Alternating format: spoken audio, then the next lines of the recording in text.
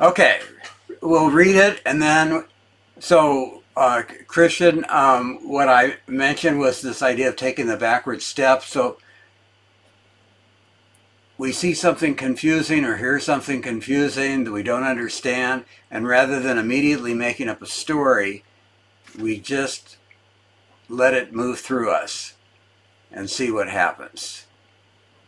Because in the end, I was talking earlier today with a food nutritionalist, and she was telling me that the body doesn't lie. Nice to see you again. Nice to see you, Kim. The body doesn't lie, but the mind does. So let the body kind of be the navigator here. Okay, Emily. So what we do, Christian, is and Melissa, hi, Melissa, you've been here before, but we read the koan and then we sit for 10 minutes and then we'll read it again and read and discuss it and then read the commentary. And so let's go, Emily. Okay. One day, Yang called to his assistant, "Bring me the rhinoceros fan." The assistant said, "It is broken." Yang said, "In that case, bring me the rhinoceros." Okay.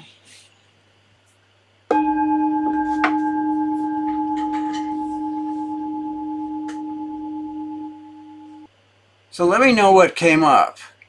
I'm curious. What came up for you? Let me go back to the koan itself. I just thought it was funny. It just made me laugh. One of the things that Peg and Appamada keeps saying about koans is they're about relationships. So what is the relationship between these two people?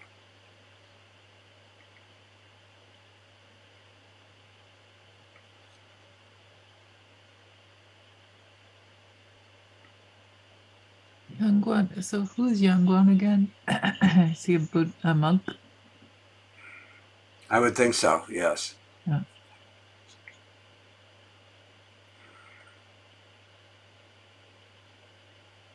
It's always interesting when someone's named and someone isn't named because then you assume the named one is someone known or more famous. Mm-hmm. Yeah, important. Is there exasperation here with is it just funny? I kind of think he's trying to I'm sorry, my blood sugar's low, so it's gonna beep. Um I think he's kind of trying to put the assistant at ease, you know? I think the assistant is probably, oh my gosh, he wants this fan and it's broken and I hadn't gotten it fixed and now I gotta tell him and he's like, ah, just bring me the rhinoceros. You know, I mean, that's not very deep, but it's kind of what I'm thinking. Lynn? I think in this case, instead of the relationship between the two persons, for me it could be the relationship between the two mentioned parts. I don't know how to call it. I mean, in this case, the rhinoceros and the fan. For me, it could be more to go deeper between those, since it was not since one's sorry, since one was not available, the other one supplemented the one that was called. That's what I got.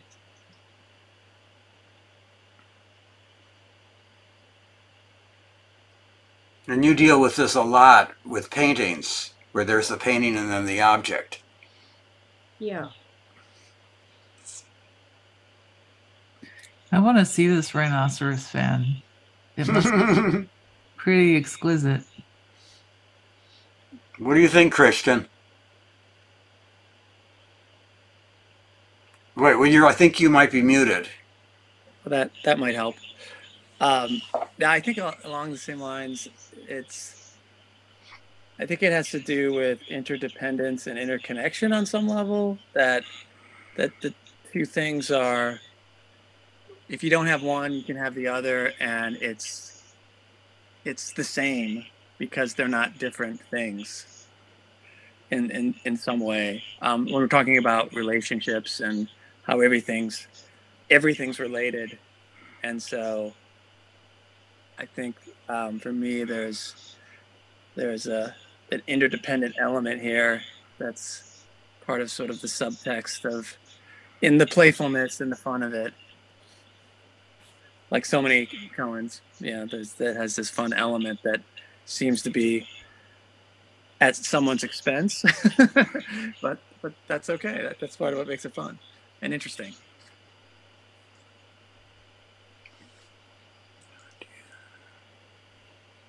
Is that everyone? Cody! You're hiding out. Yeah, are you weren't supposed to find Kim. me. You're hiding within the question. That makes sense. It's interesting what Christian brought up is in that case. Would it be a different koan if it just said, bring me the rhinoceros?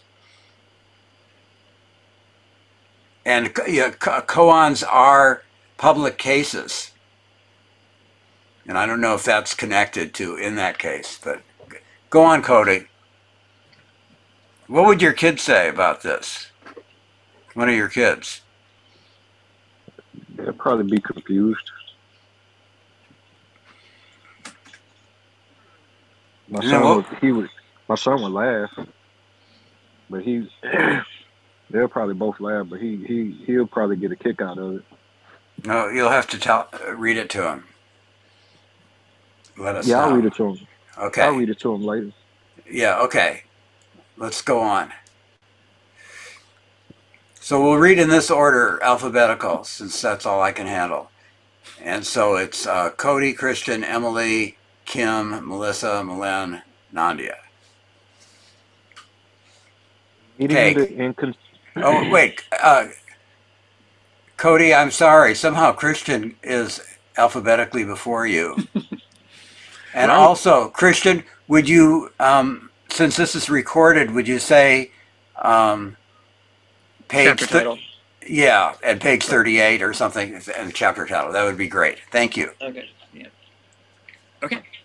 So page 38, meeting the inconceivable. Why sometimes I've believed as many as 6 impossible things before breakfast. The Red Queen, recorded by Lewis Carroll. We sometimes think of consciousness as a lamp making a golden cone of light on the surface of a desk. Outside the yellow circle, everything is dark and unknown. The unusual way of approaching things is to try to extend the yellow circle into the darkness, or perhaps to drag objects in from the dark. That is working out what you can conceive of, the bright area of what you already know. This koan takes things the other way. Here you depend on what is unknown and inconceivable to sustain you.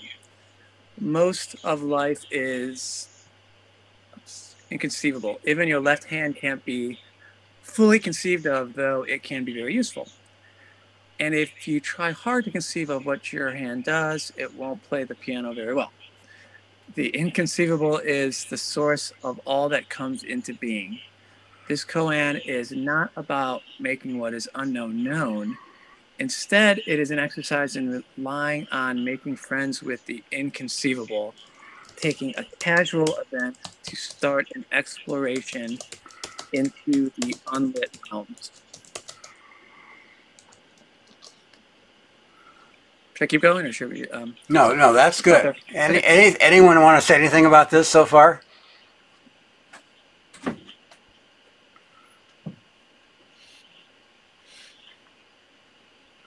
What's inconceivable here? Bringing a rhinoceros into a room. Yeah. And that it would have any use, any practical use, to doing that. Rhinoceros are very charming when they're not trying to kill you. Like, they're very sweet little animals. You've had some contact with them. Yeah, yeah. I actually got to pet one at a zoo. And I saw a baby once that made the most sweet little sound. So they're very precious. Like if they're not, if their instincts aren't on high alert. You, you think that's important to the koan? Like, it's not bring me an elephant, not bring me a fire, a rock, a stone. I don't know if they I mean, knew. what you're saying Yeah. makes it seem like there's something special about a rhino. Well, I mean, yeah, they're thought of as magical creatures with their horns, of course. And probably they're thought of as like these huge tanks of creatures that would, kind of destroy everything they come into contact with. But That seems important that you're starting with a small thing, a fan, and then you're doing this thing that's both magical and large. mm-hmm. I also thought when I first read this, what was the rhinoceros fan actually made of? I mean, is it its skin and it is bones? I mean, that's just such a weird construct to even imagine that what that would be. Or was it just painted? Yeah, I think it could be that a rhinoceros was painted on the fan, that the fan used rhinoceros skin, that the handle was made with rhinoceros horn. It's specifically vague. Could be anything. Yeah. And it could just be that it was large, like the rhinoceros. A large fan, a rhinoceros. Right. Yeah. And my wife talks to me about in Japan, you always take a fan to a tea ceremony. So I suspect people are carrying fans around all the time, but you never open the fan because that would suggest to the host that you're uncomfortable. I just like that. I don't know that relates at all, but the fan's a pretty important object. That etiquette is so Japanese. I mean, this is not a Japanese Yangguan, right. But that's what you describe is so Japanese. It's an important object. I would suspect. Everyone has fans, and then why is he asking for the fan? Is he warm? Does he need cooling down? Like we would say, would you turn the temperature down? Would you turn on the air conditioning? Bring me the fan. Bring me the fan.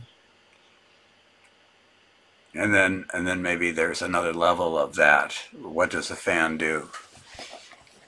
Somehow he's uncomfortable. Made by the Rhinoceros Company that was in that city at that time, Just kidding. Okay, the koan, and now it's Cody. The koan, rhinoceros. The Zen teacher, young one, had an assistant who had walked in from the desert following the Silk Road. When he reached China, he took off his shoes and black sand fell out of them. At young one's place, he was given the job of making tea, taking messages, and waiting around until he was needed.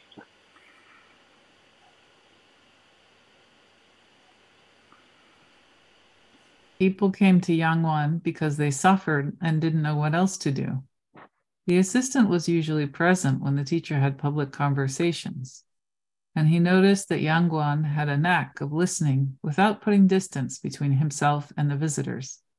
Soon, the visitors... Good guess.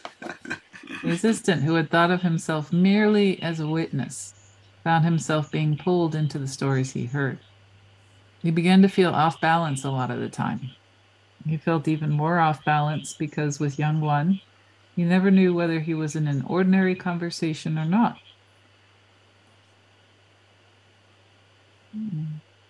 All our conversations are ordinary, said Yangwan. Then why is it so hard for me to stay on my feet? The assistant asked. No need to stay on your feet. And there he was, off balance again. Strangely enough, this being off balance gave him hope and led him to stay with the teacher. Something I've noticed about Beethoven is the brilliance, what he does. You guys are probably wondering what this has to do with Beethoven, but what he does is he gives you something really great that follows but isn't expected. And I think in the koan it's like that. There's many things that could follow from, well, go fix the fan, or give me another fan, or, but then bring me the rhino. It's a really nice jump, and that's often in koans, isn't it? That there's this, it's not the expected answer, but it's an answer that is a teaching or takes you someplace, or takes you from the little mind to the big mind, from the relative to the absolute. Something happens, but it is connected. Yeah, I was just going to add to that, Cam. I think that's the foundation of great storytelling, like any form of storytelling, which is the unexpected turning into a new direction that ultimately feels right, you don't see it, and reveals some deeper truth that spins you in a new direction. And I think, it had occurred to me this applies specifically to this kind of storytelling, even especially, but it seems like it really does, since we're mining them for such deeper truths through contemplation. Even the little dialogue, then why is it so hard for me to stay on my feet? The assistant asked. No need to stay on your feet. The obvious thing is, well, maybe you need different shoes, or something. There's all kinds of uninteresting answers to that question. And there he was, off balance again. Okay. And next is Emily. No, Emily read. Melissa. No, Kim. And there he was, off balance again. Strangely enough, this being off balance gave him hope and led him to stay with his teacher. A traveler had given the governor a fan made of rhinoceros horn. There you go. And under the Zen rule that expensive, useless objects flow to those who don't care about them, the governor gave the fan to Yangwan. Everyone forgot about it until one summer day, so there is, you assume it might be warm. Yangwan asked, bring me the rhinoceros fan. And now, Melissa. The fan is broken, said the assistant. In that case, said Yangwan, bring me the rhinoceros. The assistant was struck dumb. Another of those present, Zaifu, drew a circle and wrote the characters for the word rhinoceros inside.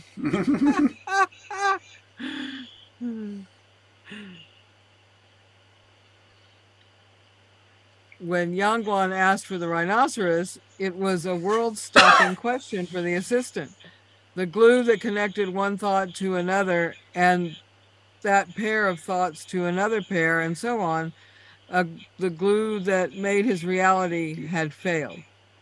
And this time he didn't come back into balance. In his silence was a doubt that spread quickly to everything. Yangwan had told him that doubt is a valuable spiritual state, but he hadn't understood. Now he saw that this doubt was a form of spaciousness. It destroyed any trivial thought, almost any thought, actually.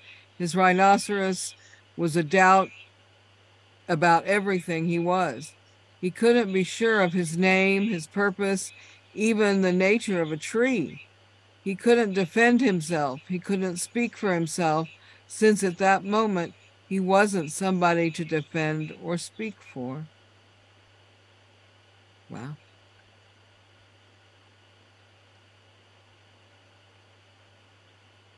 So it seems we need to get to that point before we can move on. Losing it all, doesn't it?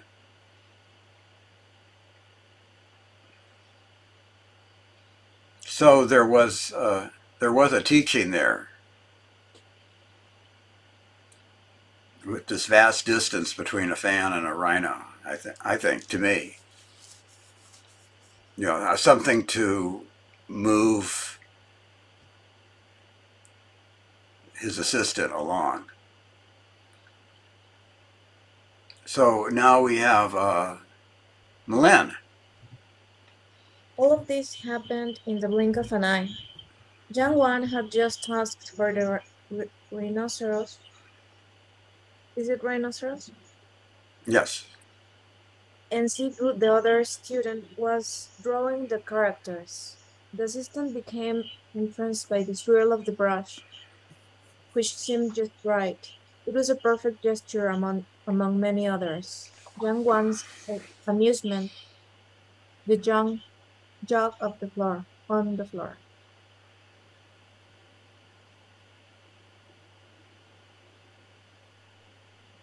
Other moments and occasions fell into place for the assistant. He remembered times when he had heard the sound of a mallet, or seen geese flying in a lopsided V, and somehow joined what he heard and saw. He had felt elevated and expanded for hours.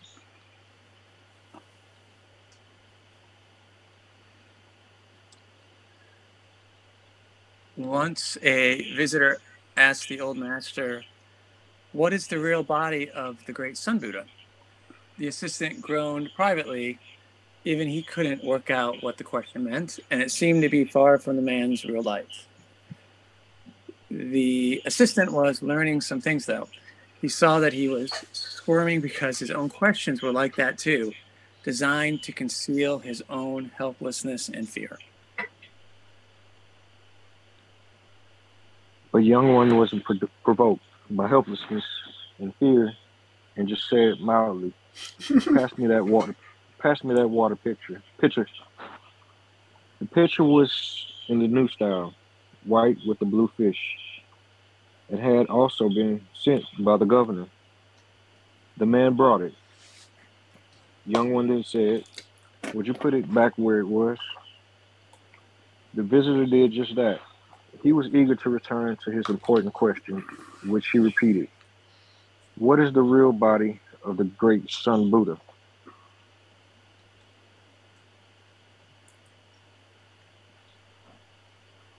That old Buddha died a long time ago, said Yang Guan. The assistant began to laugh inwardly, not at the man, but with him. He could see that the simple movement of the water jug held a beauty stronger than any religious idea. The laughter seemed to put him on the verge of a great discovery. Then it subsided. The poor visitor had been so intent on his question that he missed the answer. A rhinoceros was in front of him, but he returned resolutely to the fan. Years before, there had been a great persecution of Buddhism. The conflict split the royal family, and one night a prince came as a hunted man to Yangguan's temple. Yangguan asked no questions, took him in, and went one by one to everybody in the compound, even the children, with a simple message. It's time to keep your mouth shut.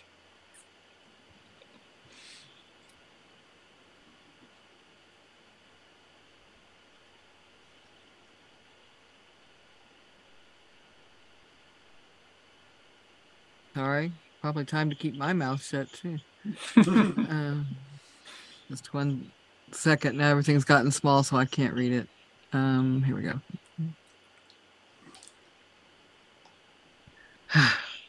Sorry, I'm really enjoying this one. What are you enjoying about it? Just that it's very, in a way, it's very lighthearted, but then and yet so deep. I mean,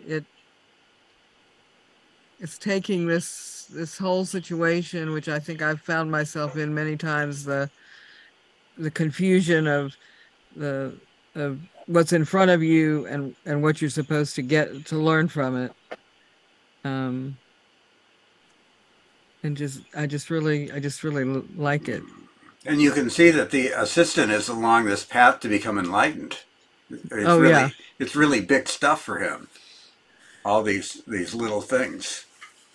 And then how aware he is of where he is, you know, and that he is on that path, and yet he gets thrown by what happens over and over again. Yeah, exactly. Everybody did, which made up another kind of silence in which worlds revolved. The prince stayed and stayed, finding that the interest in freedom, which he had at first only feigned, turned out to be genuine. This discovery that he was freer as a desperate fugitive than as a prince was also the arrival of a rhinoceros.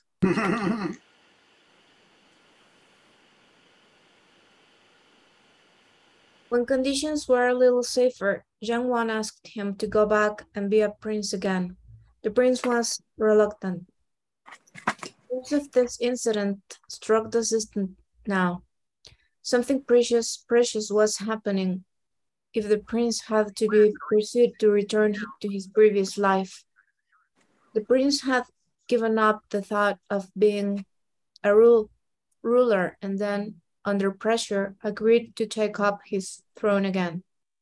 The prince himself thought that his decision to return was stranger and more inconceivable than if he had decided not to return. Laughing, he embraced Jiang Wan, who was laughing too, and departed. These memories came back to the assistant in his silence, and we leave him there, motionless and full of life.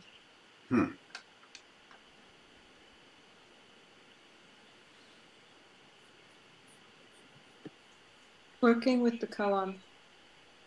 This koan points out that if you have a problem, you might not need to expand the pool of unknown. Instead, it might be possible to deal with problems that seem to be insoluble without translating them into something you can already understand. Taking such a course would mean accepting and even embracing being in the dark.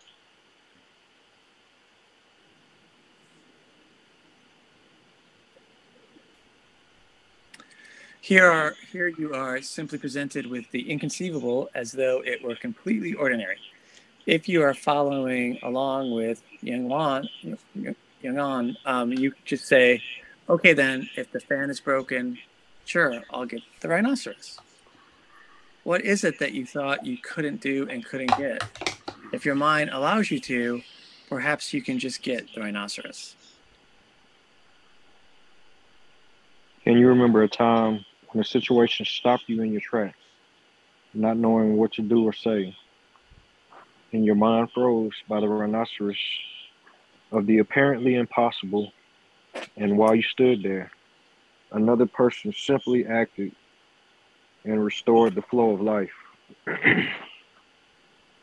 This koan can help you bring to life that other person within yourself.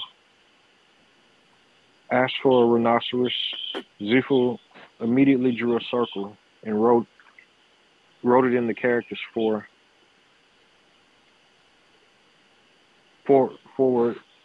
rhinoceros. He was willing just to act, even though a correct course of action was not visible before he began to move.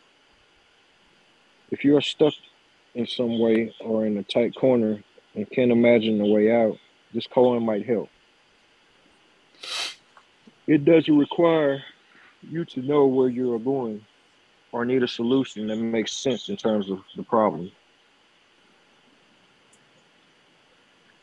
When something precious. Wait, I think this is just so important because I know we're all dealing with problems in our life, and we think that understanding is the solution. Understanding, and I think it's suggesting that there's another alternative.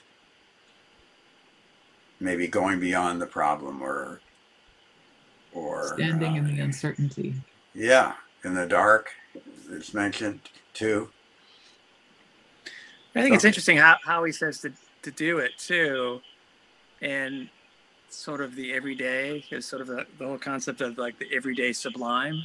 Earlier he's talking about just noticing the, more sensory, things making more sense and connecting with things. And so I thought that was interesting too.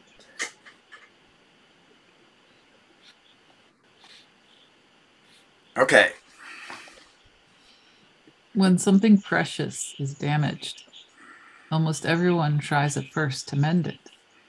For example, if you had had a terrible experience or lost someone dear to you, you may think that you will not be able to survive or that you will never be happy again. It is easy to imagine that. However, if you rely on the inconceivable, you cannot know what will happen. What you can conceive of might take away your life. On the other hand, what you cannot conceive of might give you your life and even unexpected joy.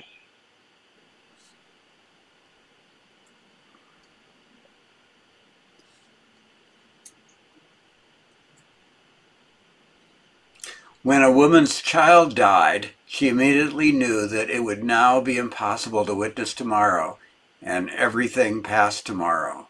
High school graduation, marriage, grandchildren. Conceiving of things has its uses, but in this case, everything she expected led to pain. It was as if she was trying to wish the fan back into wholeness and to imagine a way to fix the broken fan. However hard she tried, it couldn't be restored. She found that she could only depend upon what was inconceivable. So that's the ordinary response, isn't it? Well, let's fix the fan then.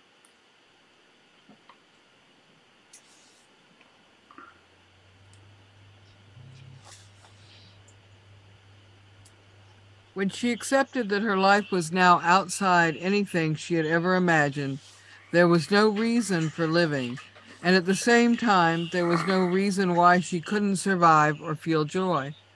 Many people say things like, "My children give my life meaning," or "My grandchildren give me a reason to live." This mother discovered, on the contrary, that the search for meaning led to unbearable sorrow. She had to live merely for the sake of life, without justification or achievements.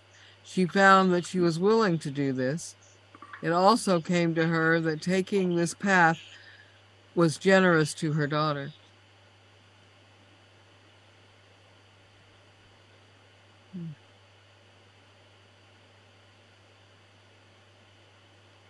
She could think of her daughter with happiness, the way she used to wonder about her child's day in school. She could even speak with her child in her mind, the way she did when she first knew she was pregnant. She did not have to think that her daughter's life was flawed or incomplete, or that it came out wrong in the end. The perfection she had seen in her daughter as a baby extended to the girl's whole life and even to her death. That was bringing the rhinoceros.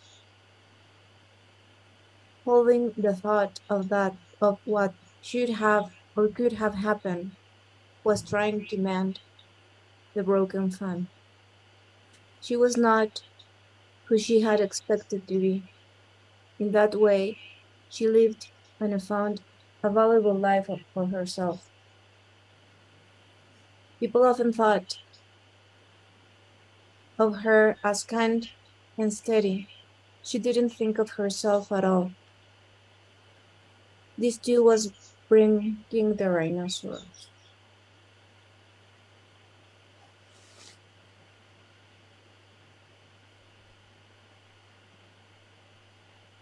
Before the modern period, it was perhaps clearer that even an ordinary life can't be fully conceived. Nature events often bore neither a signature nor a sensible explanation. People met plague, famine, and war, and didn't have full information about what was going on. They might think that plague had something to do with rats or was related to an unfavorable conjunction of the stars, but they had no way to test their assumptions. The inconceivable nature of the world becomes obvious in times of catastrophe, yet it is always present. Wait. Do you think, Nandia, that it's ever conceivable, the nature of the world? Oh, maybe it's saying that the nature of the world is always inconceivable. I guess it is. Okay. Thanks, Nandia. We cannot fully conceive of the functioning even of common objects like a hand or a banana. The old teachers thought that what is inconceivable to us is ultimately the only thing that we can genuinely rely on. In this way, they managed to find happiness inside disaster and peace inside war. When disaster is here and you want to be happy, the happiness has to happen here, the dancing and the music here, even while there is a disaster. What else? Where else would you find happiness? The inconceivable is present in the supermarket next to the cans of fajita sauce.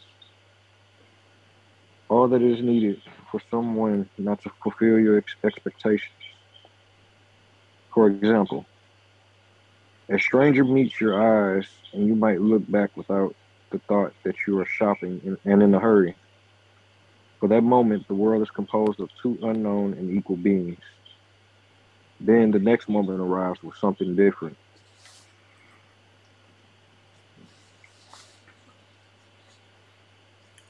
Everyone has seen kids in a parking lot doing a skateboard trick.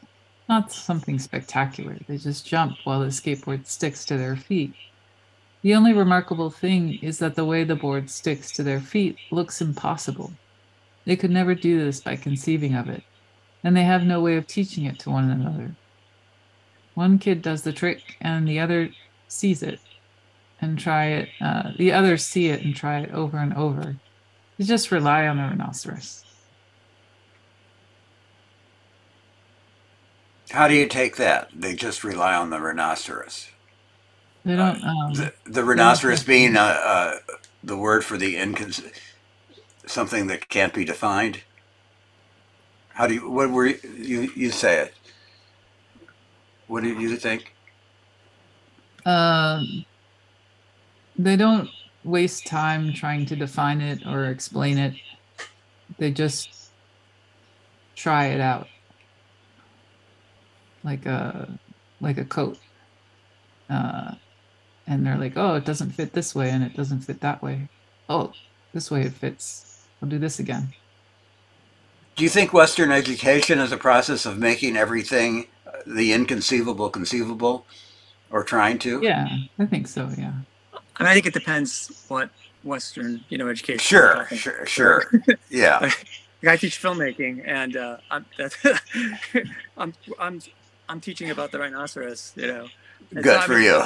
Yeah. One way is to add is to think about how they keep using rhinoceros is just possibility, and any possibility that one could imagine that could be a solution forward.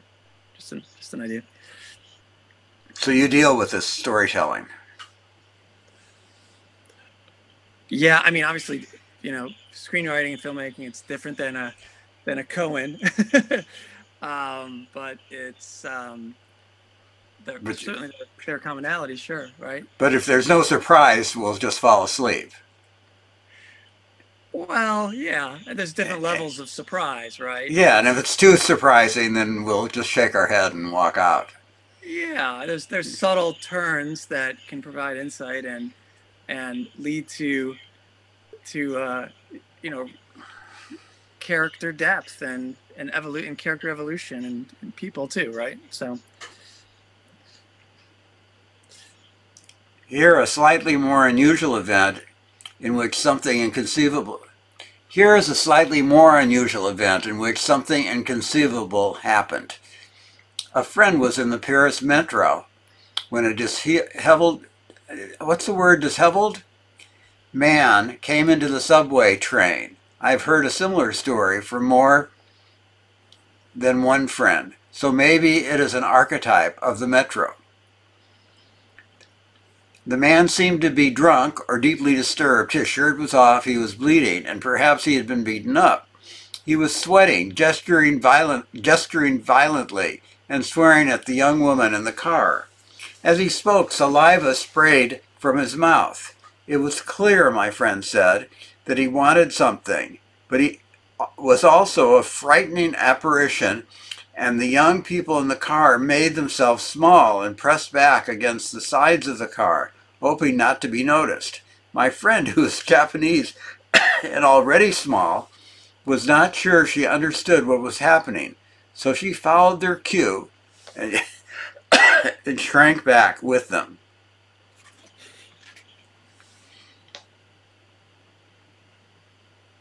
However, as the man stumbled along the aisle, an old woman, whom nobody had noticed until that time, reached up and took his hand. She tugged gently. His body followed her hand down, and he collapsed onto the seat beside her. As she held his head against her breast, he began sobbing. In this case, the appearance of the rhino changed things for everybody in that subway car. A moment of fear and danger became an occasion for kindness. Such a transformation is one of the truly creative acts a person can bring about.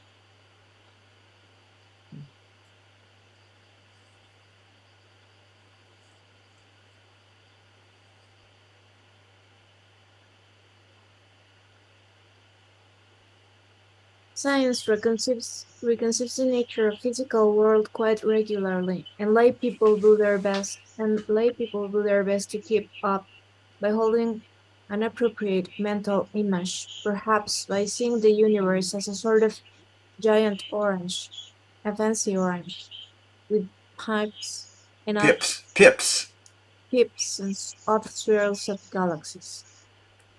Buddhism also has its cosmologies. One teacher tried to get beyond the orange with Pip's model by building a room in which every surface was a mirror. The teacher and the emperor of the day entered the room in darkness. Then a candle was in the middle of the room. The emperor was appropriately dazzled. It's nice to have your mind blown by a new concept. And what is that? Dazzling. Dazzling, thank you. Once are more fun. The rhinoceros con, though, points to a way of functioning that welcomes any new conception of reality but does not depend upon it. Perhaps excitement of a new idea comes partly from the feeling of freedom that accompanies the loss of the previous idea.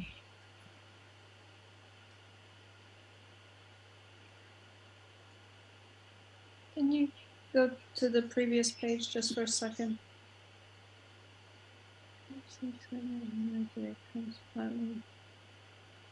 And the next page. You mean forward or back? Forward, please.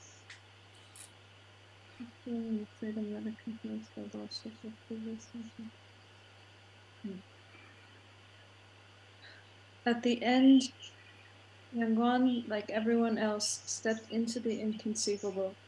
When his time came, he just died peacefully, without much illness.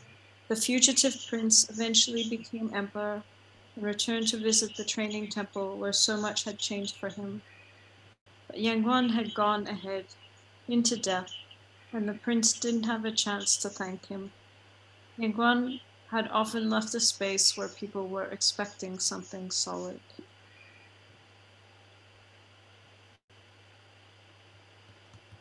Wow, that was a great chapter. I think we should reread the koan.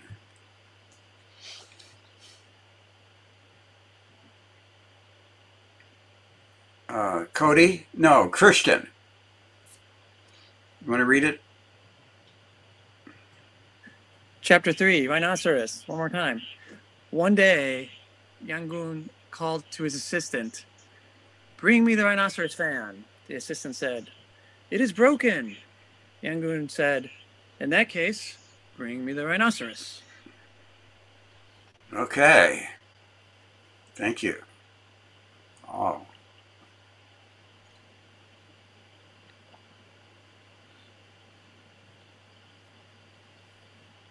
That was a beautiful commentary, I thought. Mhm.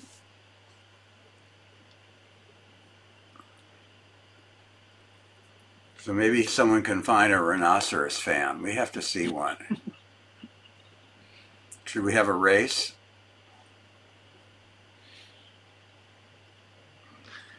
Is it a real thing? I wonder. That is a common thing. Who knows?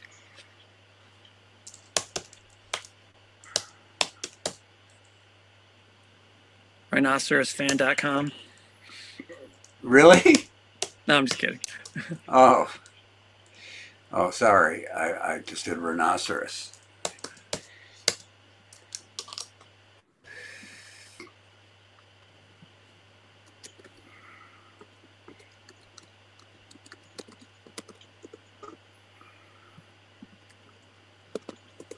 So here's another version of the koan. Just a second, I'll make it bigger. By Norman Fisher, senior Zen teacher in San Francisco. Just a second.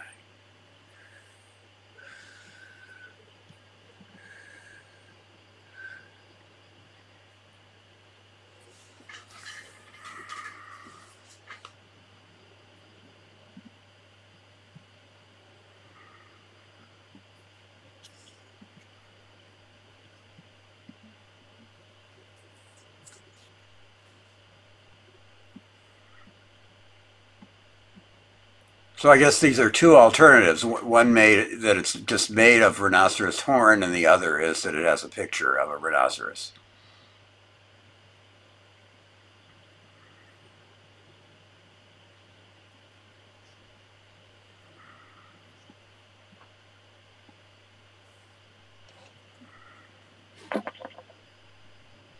Everyday Zen is a wonderful website of Norman Fisher's, all his stuff. And here's another thing. What happens when you click on images? That's right. Yeah. There we go. Yeah. But not too much. Let's see. It looks feathered there. That's strange.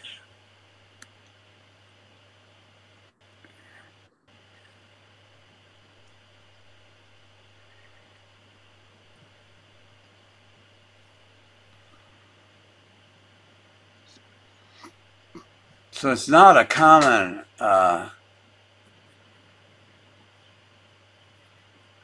things there. I'll do images here. We can get a lot of images. Lots of rhinos, but no.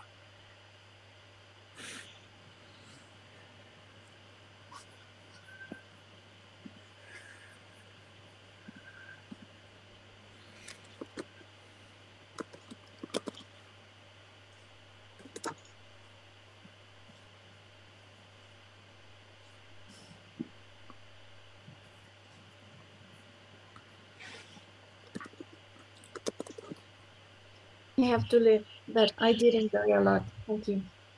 Okay, well, we're going to all leave, I think. But thank you. Thank you all. See you next week. If anyone can bring a rhinoceros fan, they get extra credit. Thank you. Bye. Bye-bye. Nice seeing everybody. Bye-bye. Bye.